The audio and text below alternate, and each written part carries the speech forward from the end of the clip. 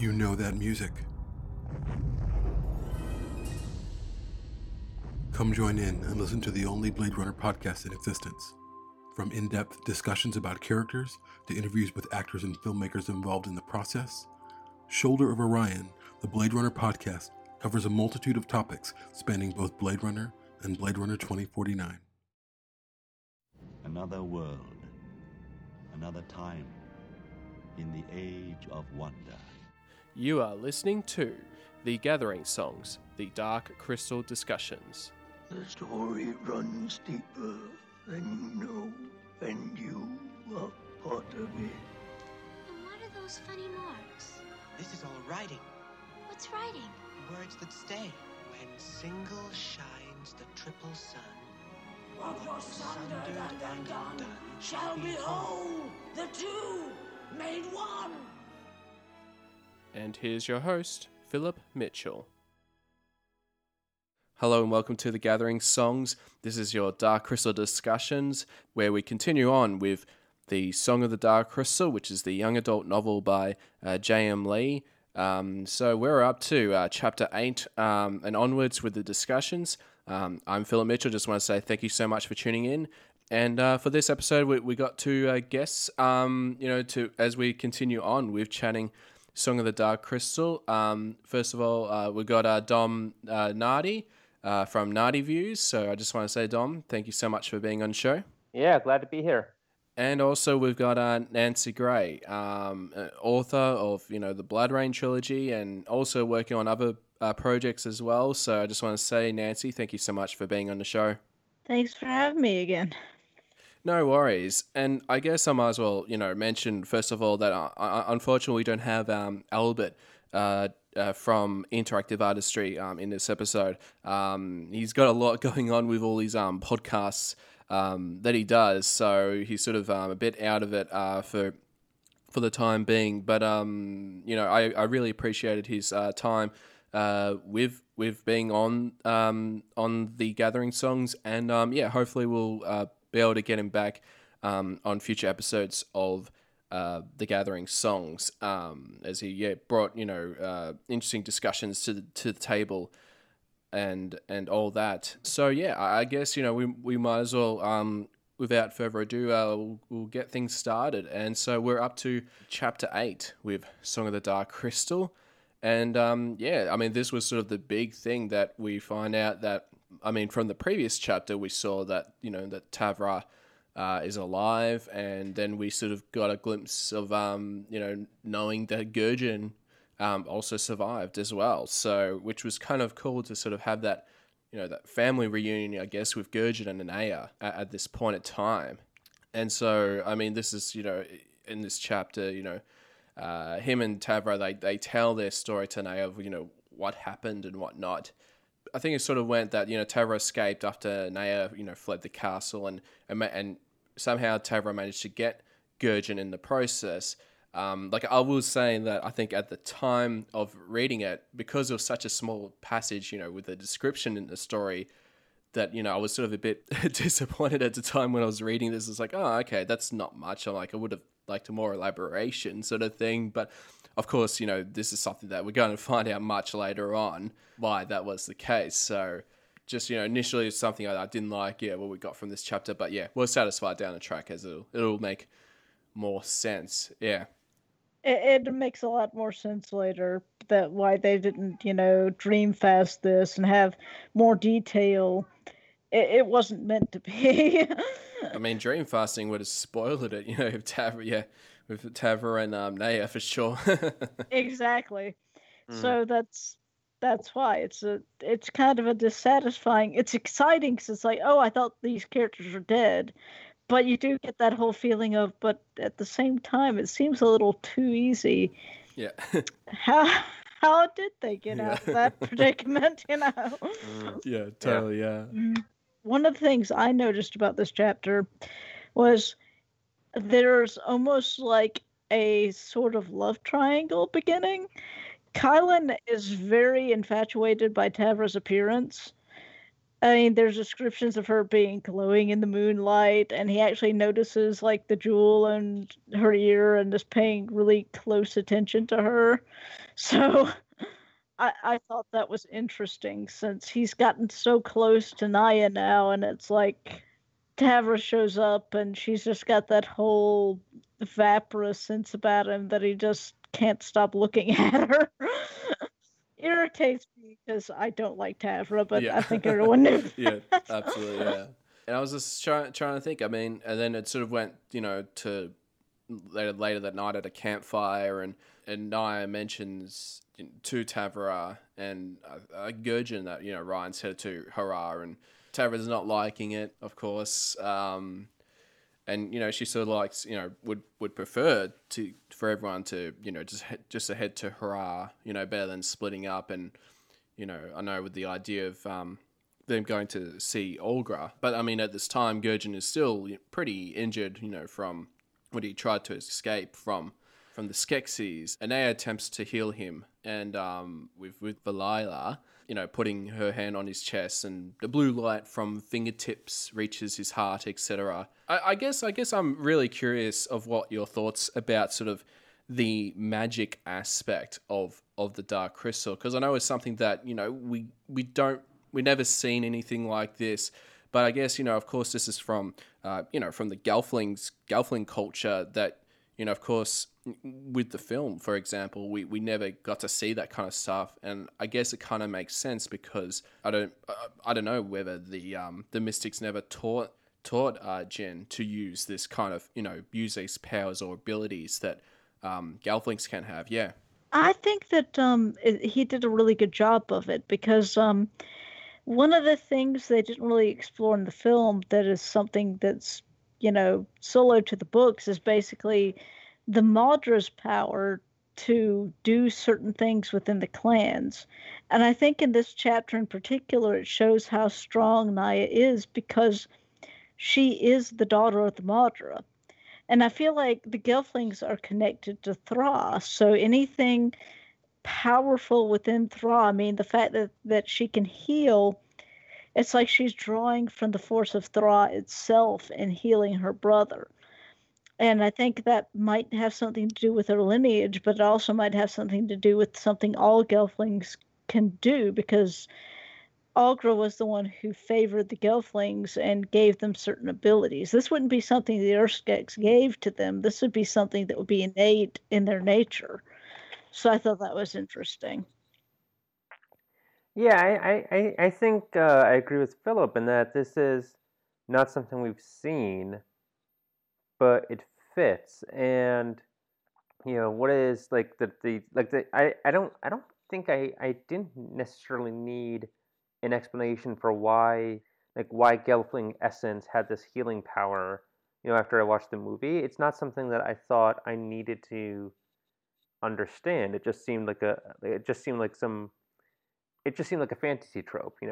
Drink the poor minion spirit and absorb their spirit, and you get healed or something like that. But it's kind of nice that it's incorporated into the world building a bit, so it doesn't seem quite so random.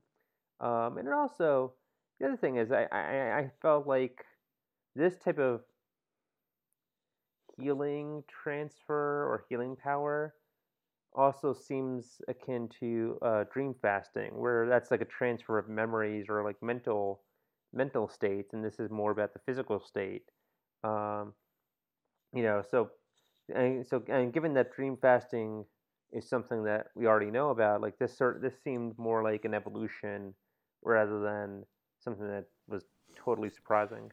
Yeah, it's something I know that's sort of been a lot of talk, on the Dark Crystal group. Sometimes I guess the magic aspect of the Dark Crystal, but yeah, I mean, just the fact, I know we had something I haven't seen, but I think it's something that you kind of have to add these things to have something new to each when you're telling stories, something different.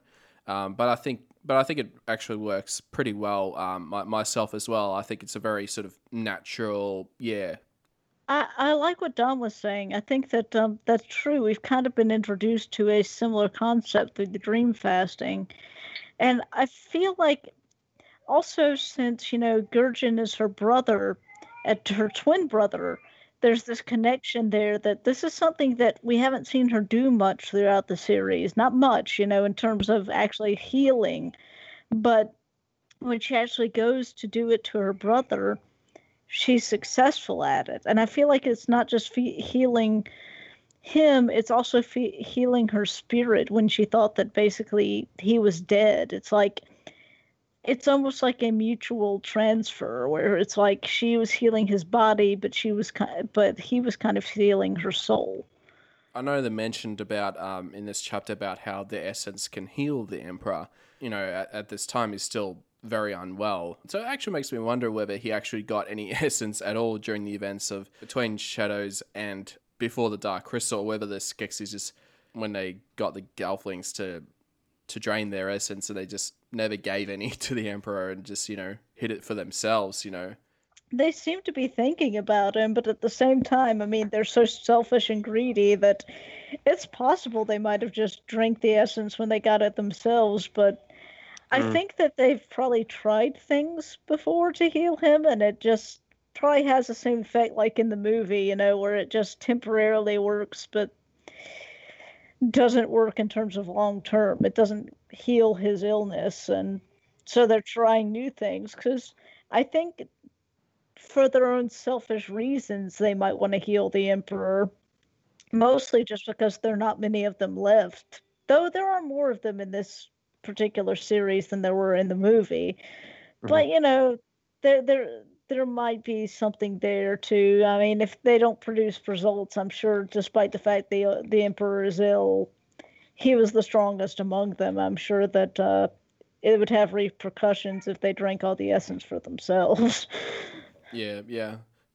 I mean, it's one of those things. I think when I chatted to Philip Kennedy Johnson, who co-wrote, I think, with Power of the Dark Crystal, and one of the things he was sort of looking forward to is actually seeing the Emperor Skeksis in Age of Resistance, more just seeing him, in his prime, essentially, whereas, in the film, you just saw him, as dying and, weak and all that kind of stuff. So, yeah, I think that's going to be really interesting to see the Emperor when that show comes out, yeah. In the manga and in the creation myths, he seemed very, very powerful, so even being sickly, he probably was still formidable to all of the others. Yeah, absolutely, yeah.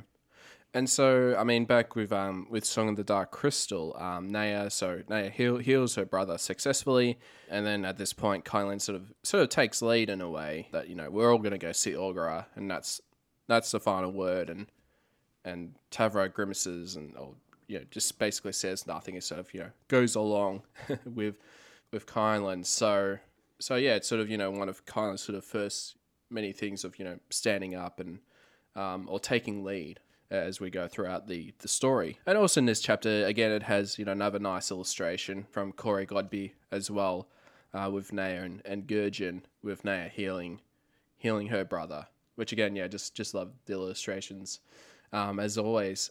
Yeah. And so I guess, we're up to chapter 9, and they continue heading, to find Orgara at High Hill. And Kylan's been sort of riding the journey with the scrolls that Tavra has provided to him.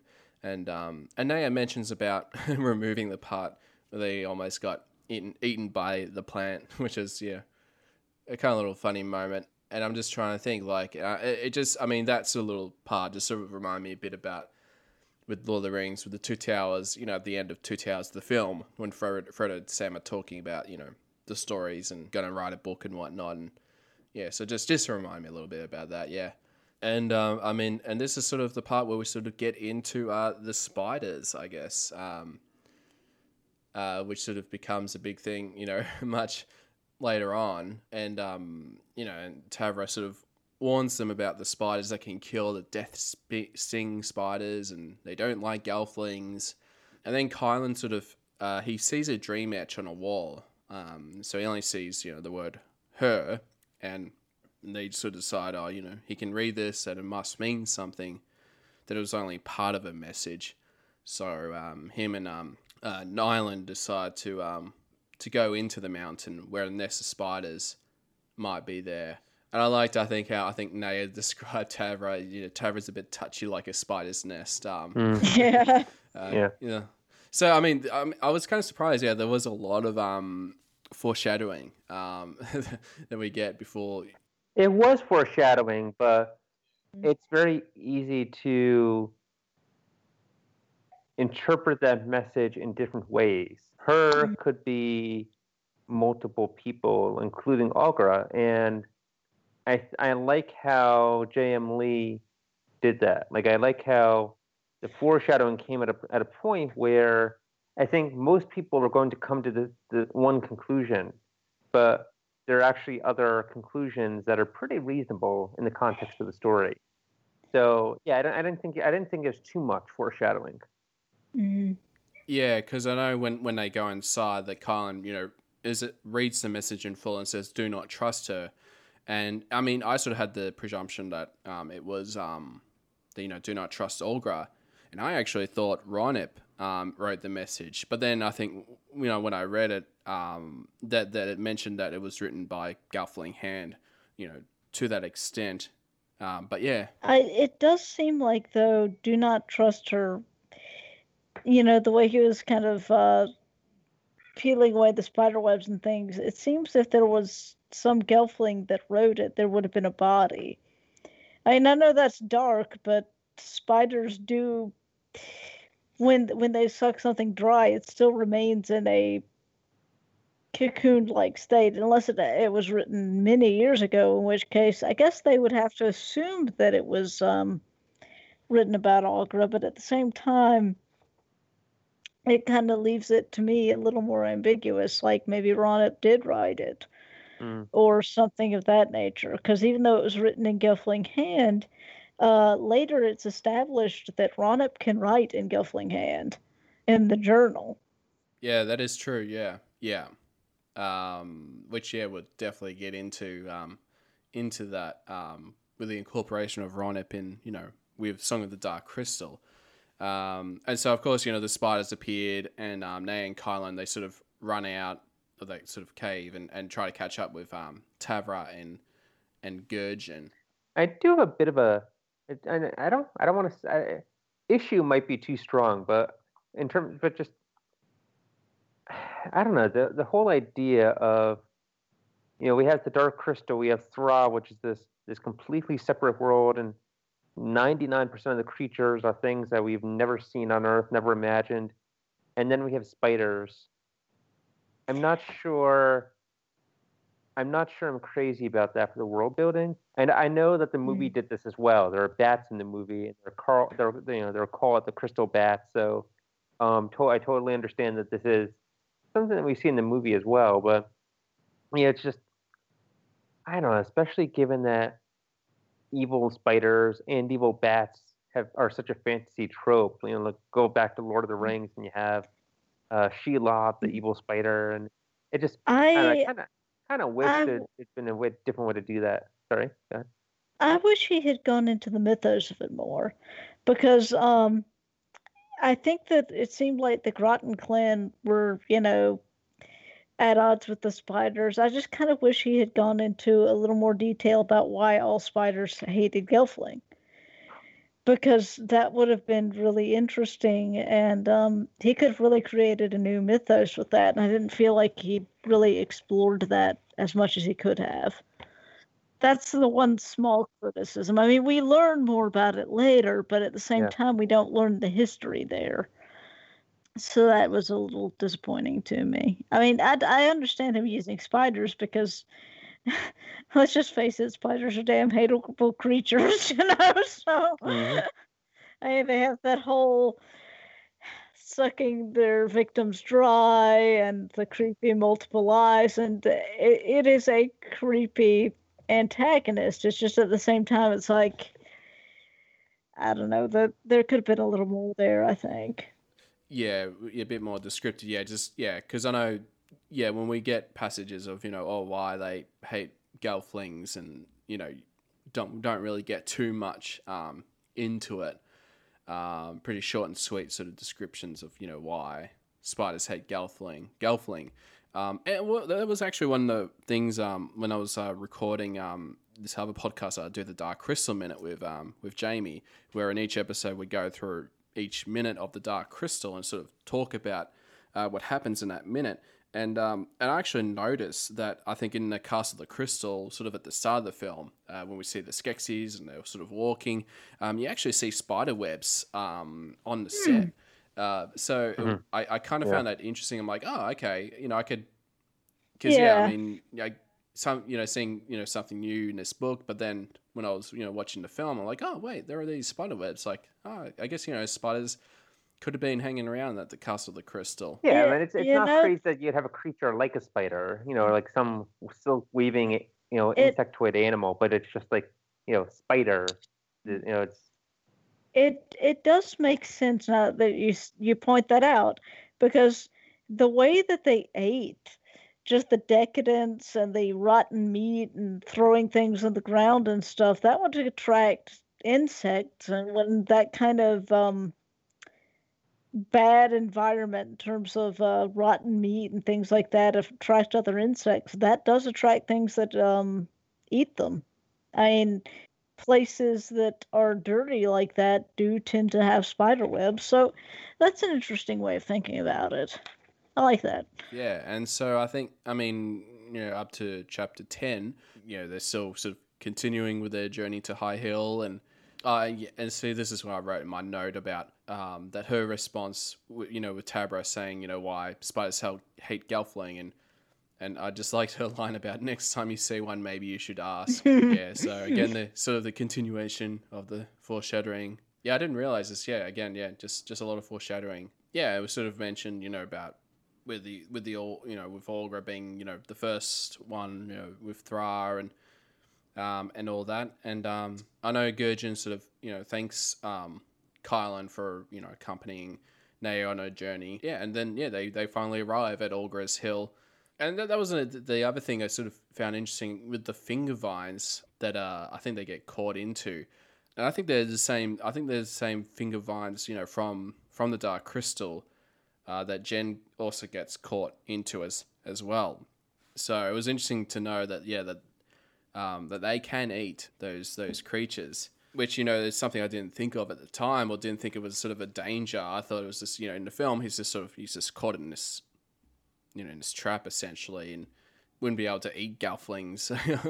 So now, I mean, I guess it makes sense, in the film, when Olgra tells the plants to sort of drop down, or, don't eat him, in sort of her own language, the plant language, I think I sort of wrote in my notes. But yeah, I mean, this is sort of another thing where, Naya then uses dream fasting with the finger vines, to communicate with the finger vines, to let them go, and it actually works. It's just like, I get that. That's an interesting thing about, with Jen, like, because the first time he learns dream fasting is through Kira.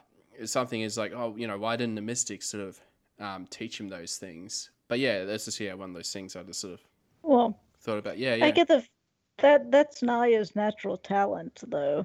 Yeah, it's something that true, Kylan can't even do, so I feel like that's something that's just either passed down through her clan or just a very rare thing that she's born with. Yeah. But that's just the feeling I got from it. Yeah. I think you're probably right. I mean, considering the past, stories, I mean, she's been able to dream fast with animals, with pretty much anything, almost, even, the tree. So it's a very, strong ability of dream fasting that she has. And I guess that's the thing. I guess with Gelfling clans, I mean, of course, the basics for dream fasting would be between Gelfling and Gelfling.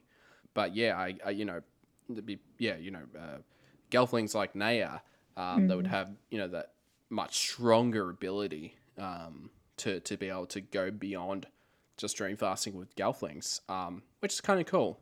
And of course, the whole thing works, and they let them inside, and we sort of get into Olgra's observatory, sort of appearing, and it's just, it was just really cool to get back to seeing Olgra in, with these book series. So it's kind of cool that we got that sort of in this book series for sure. Yeah. Yeah, for me, this could have been a moment where the book got a bit fan servicey with Aughra, and I think it avoided that because Aughra isn't particularly helpful, and Aughra doesn't just do what Aughra did in the movies, obviously, which is talk about the prophecy, and they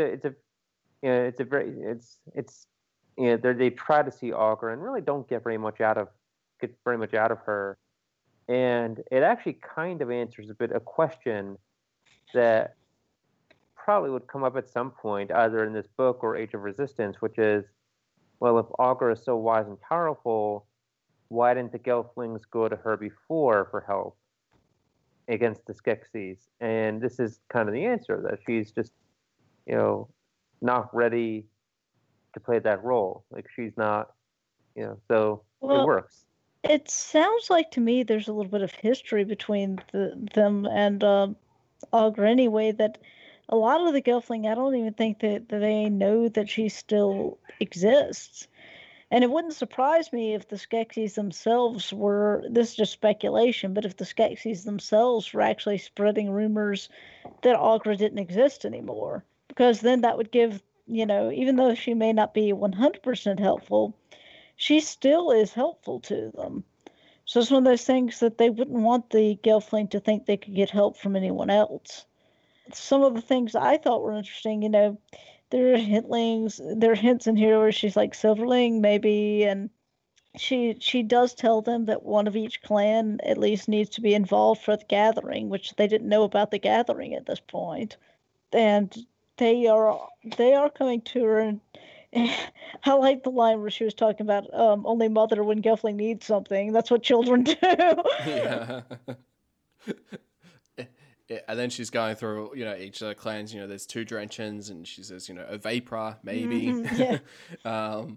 She's, giving them quite a few hints, I guess, of what's to come, but, for the Gelflings, it just doesn't make sense. It's like, what are you on about? And of course, like I will mention again, and I think in chapter 10, we do get another great illustration from Corey Godby, of Aughra. And so I guess, in chapter 11, I should say, this is a point where, Naya asks for help on a way to send a message. And really, I mean, like you said, that Nancy, that, Aughra, like she does help, but doesn't at the same time, but sort of at least hints to them about the fact that Gelfling, they must have to have their own language that only they can understand, and not Aughra or the Skeksis to send the message. Because it's like, well, Aughra could send the message, but if Aughra sends it, then it's like, well, the Skeksis know her language as well. She kind of hints about the Urskeks teaching her at that point. See if I can find the actual passage, but she basically says something along the lines of, you can't just send it a written message because and it's very practical, they understand writing.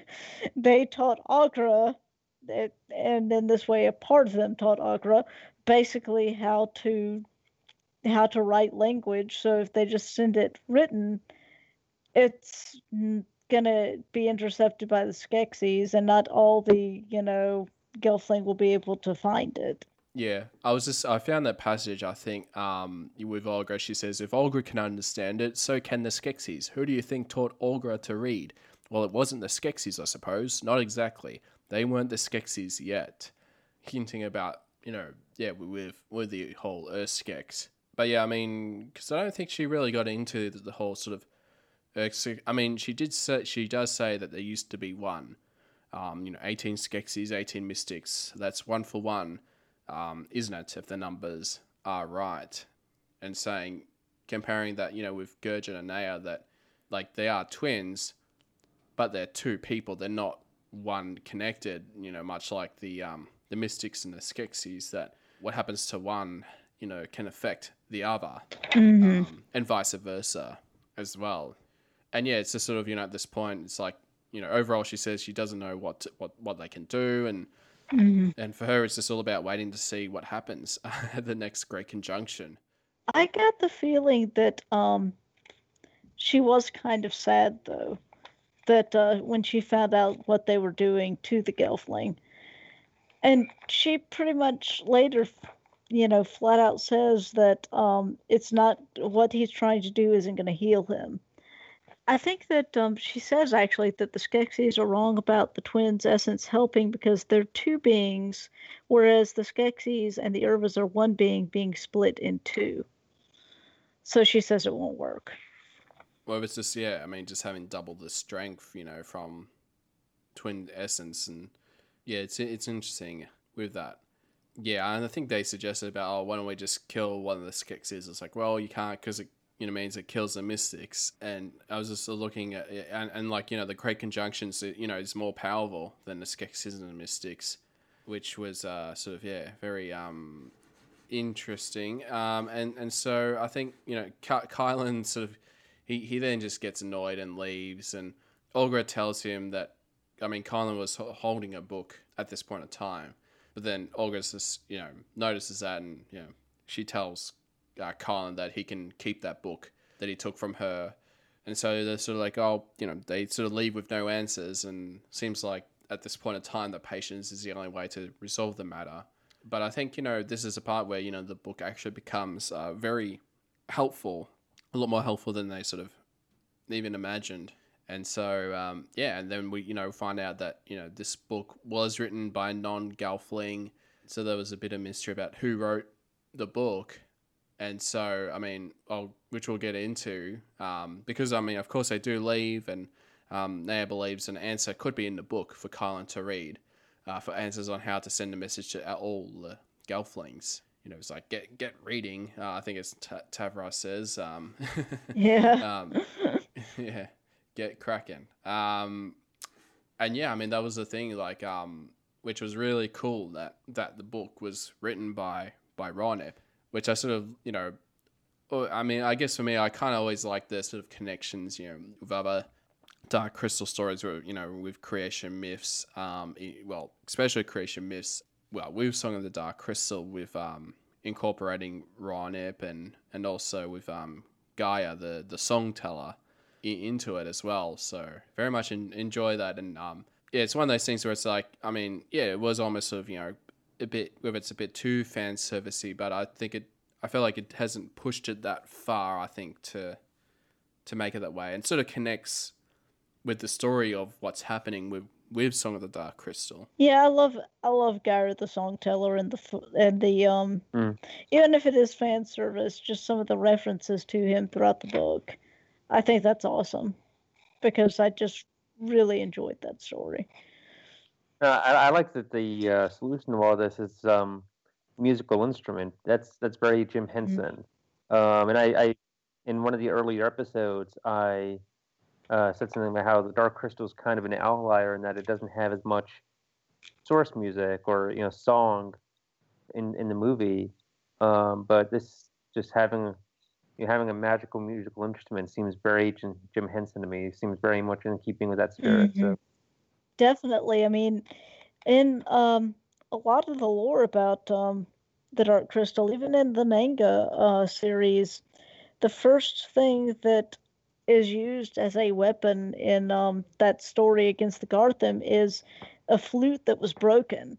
And he strikes the thing, and it, manages to basically, I can't remember if it ran away or if he killed it, but it's one of those things he looks at it and is thinking, what a horrible thing to do to a musical instrument. But throughout this thing, musical instruments seem to be doing things through music and song and dance and peaceful artistic things seem to be the answer in a lot of these stories, which I think is really interesting. And I think Jim Henson would like that theme being kept throughout a lot of this literature. Yeah, absolutely. I think I think we might have mentioned in a previous episode, like it is something I would love to sort of see in Age Resistance, the aspect of songs, whether it's singing or playing the instruments or that kind of aspect, with the Gelflings. I know in the Dark Crystal we sort of got that with the Podlings, but I sort of would love to see sort of from Gelflings point of view, I guess, or their perspective, with songs and music and all that. And so I'm just trying to think. And so we're up to chapter 12, and we find out that the book was written by Rhinep, and Kylan sort of reading the words, the passages, I guess, about Olga, forgetting about Rhinep. And yeah, sort of got to the point where he sort of reads much further on, because I mean, it's interesting that the book sort of has different languages, like it's in his language and in Gelfling's language, and I think one that was in Gelfling language was about the Furka from Gaia the Songteller. It sort of described that the Furka was so powerful that it could create sort of multiple dream etchers, that it could help spread the word about the Skeksis, and that the Furka is believed to be with the Grottan clan, or the Grottan Gelflings, who have sort of been an unknown race that's been of myth to many other Gelfling clans. Yeah, so it's sort of like, we could use this and, potentially maybe find out if the Furka actually still exists, whether it's true and whatnot. And I'm thinking, as well as in this chapter, Naya and Gurjin, they sort of reveal a secret plan to Kylan. Because, I mean, I think at this point, they'll try and work out what to do, because I mean, with Gurjin, and I think they sort of decided that it was probably best for him to go back to Solg to heal up with with his mother, and that Kylan, Naya and Tavra would just all go to Hara, which I think I wrote in brackets, probably to Grottan Caves, and Tavra to Hara herself. They really wanted to split up the group, which I guess it makes sense, because it's like to have Ryan and Gurjin together, if they're still considered treasonous to the Gelflings, and it's like, well, it might be best for Gurjin to just go back home and just be all split up. I think that's definitely was a good plan on their part in general, because they know that something is up with Tavra. They don't know exactly what it is, but they know either she hasn't fully healed up, or there's just something about her that's setting them on edge, and she clearly, wants to go to Harar. So if they were to split the group up this way, perhaps she would go on to Harar. Or if she stayed with them, it would kind of, be, he wants her to stay because it would be an extra person, but at the same time, at least this way they can pursue this other avenue that they couldn't before. And even though it's mean to say, Gurjin being injured would slow them down, and he doesn't need to be put in danger in that way. They don't know what they're going to find at the caves. I mean, for all they know, it could be filled full of spiders. They are even doubtful whether the Grottan clan even still exists. But at the same time, they feel they need to pursue it. And Kylan, I like how he's kind of taking charge of this, because it's the thing that he would know about, because it is pursuing a song and pursuing a Furka and pursuing something that he would be the strong one in this group. Absolutely, yeah. And also, I mean, another thing that I've sort of noticed, that I think Nietzsche actually sort of leaves Naya to go with Gurjin as well. I know there wasn't much of Nietzsche in the last sort of couple of chapters, so at least, Nietzsche sort of has a bit of purpose, going with Gurjin, which I guess is probably more just, to focus the rest of the journey through the other characters, with Naya and Kylan and Tavra, sort of as they journey on. And of course, I mean, Gurjin sort of leaves in the middle of the night, and I mean, they sort of hope that Tavra will be okay about it, but pretty much doubt that would be the case. So yes, yeah. One thing that I thought was interesting in this chapter, when he's reading Ronip's book, it talks about outsiders who've taken our heart captive. That seemed like kind of a couple of meanings there. Because at first, the heart of Thra, of course, the crystal, but it might also refer, since this is written by Ronip, to Agra's heart. Her love of him and the Gelfling, it's like it's been taken away by the Irskeks and her observatory and all that they taught her. So I thought that was an interesting line. Yeah, absolutely. Yeah, I was just having a look at that passage as well, only we Thra can be the antidote, and to heal our world we must purge it of those outsiders who have taken our heart captive.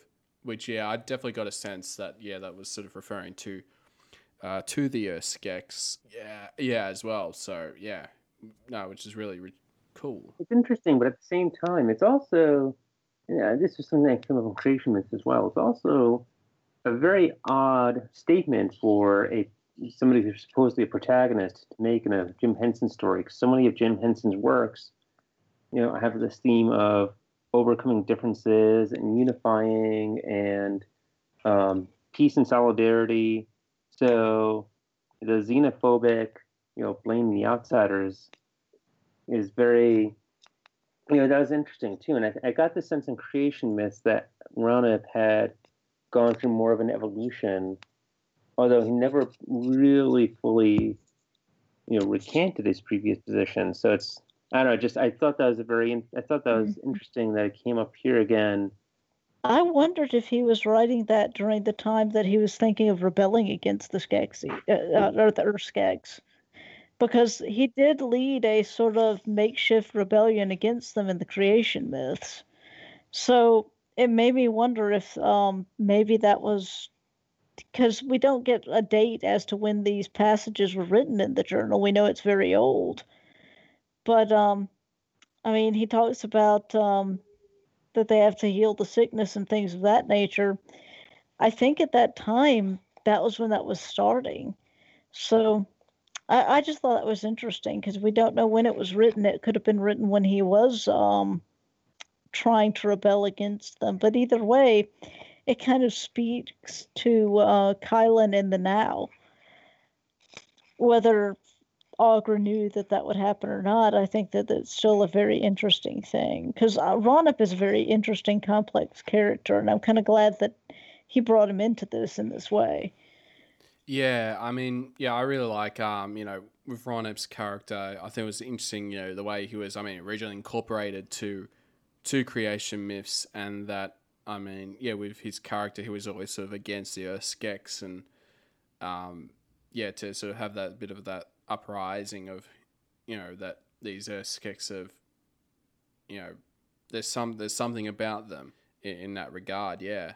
I think we'll probably have to wrap up with the discussions with the Gathering songs. Want to say, thank you so much for being on the show, and I think I'll just go through everyone. So Nancy, just want to say thank you for being on the show, and just want to know how people can find more about your work online. Oh, thanks again for having me. I have a website, which is nancygray.net, and my blog address is nancygray.blogspot.com. Facebook name is Writer Nancy Gray, and those are usually the best ways to contact me. Excellent. And Dom, I just want to say thank you for being on the show, and how people can find you with all your work that you do at with your Nardi Views that you do. Yeah. Thanks again. Well, yeah. So my primary blog is Nardi Views, and for anybody interested in Dune, I'm going back and rereading all of the Dune books, so I will be going through and posting reviews shortly. On Twitter, I also go by Nardi Views, so you can look for me there as well. Excellent. All right, so thank you all so much. And as we sort of continue on and with discussing Song of the Dark Crystal, now that we're sort of getting sort of exciting time for Dark Crystal, not only with Age of Resistance, but also I think as of this recording, I think they announced the third book of I think which is going to be called Tides of the Dark Crystal, which comes out in December 2017. So just before Christmas. So very much looking forward to sort of the more journeys that we'll definitely get with these books. Yeah. Mm-hmm. Definitely. You've already taken too long, Gelfling. Hurry! At last the crystal calls. It is time to return to the castle. The crystal calls! To the crystal chamber!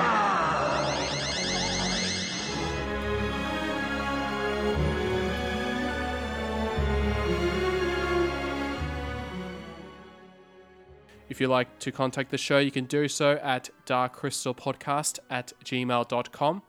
To find us on Facebook, you can do so at facebook.com/darkcrystalpodcast. We're also on Instagram at instagram.com/darkcrystalpodcast. You can tweet at us at darkcrystalpod. Also, if you get a chance to review the show, whether on iTunes or Facebook, that'd be fantastic as well, as that'll boost the rankings. Thank you all so much, and come back next month for more The Gathering songs.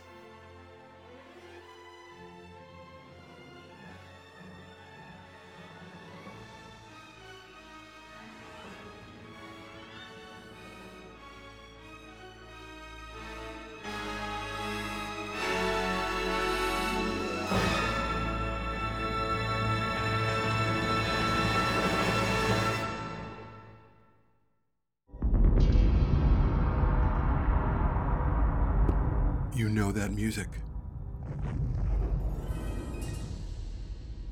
Come join in and listen to the only Blade Runner podcast in existence. From in-depth discussions about characters to interviews with actors and filmmakers involved in the process, Shoulder of Orion, the Blade Runner podcast, covers a multitude of topics spanning both Blade Runner and Blade Runner 2049.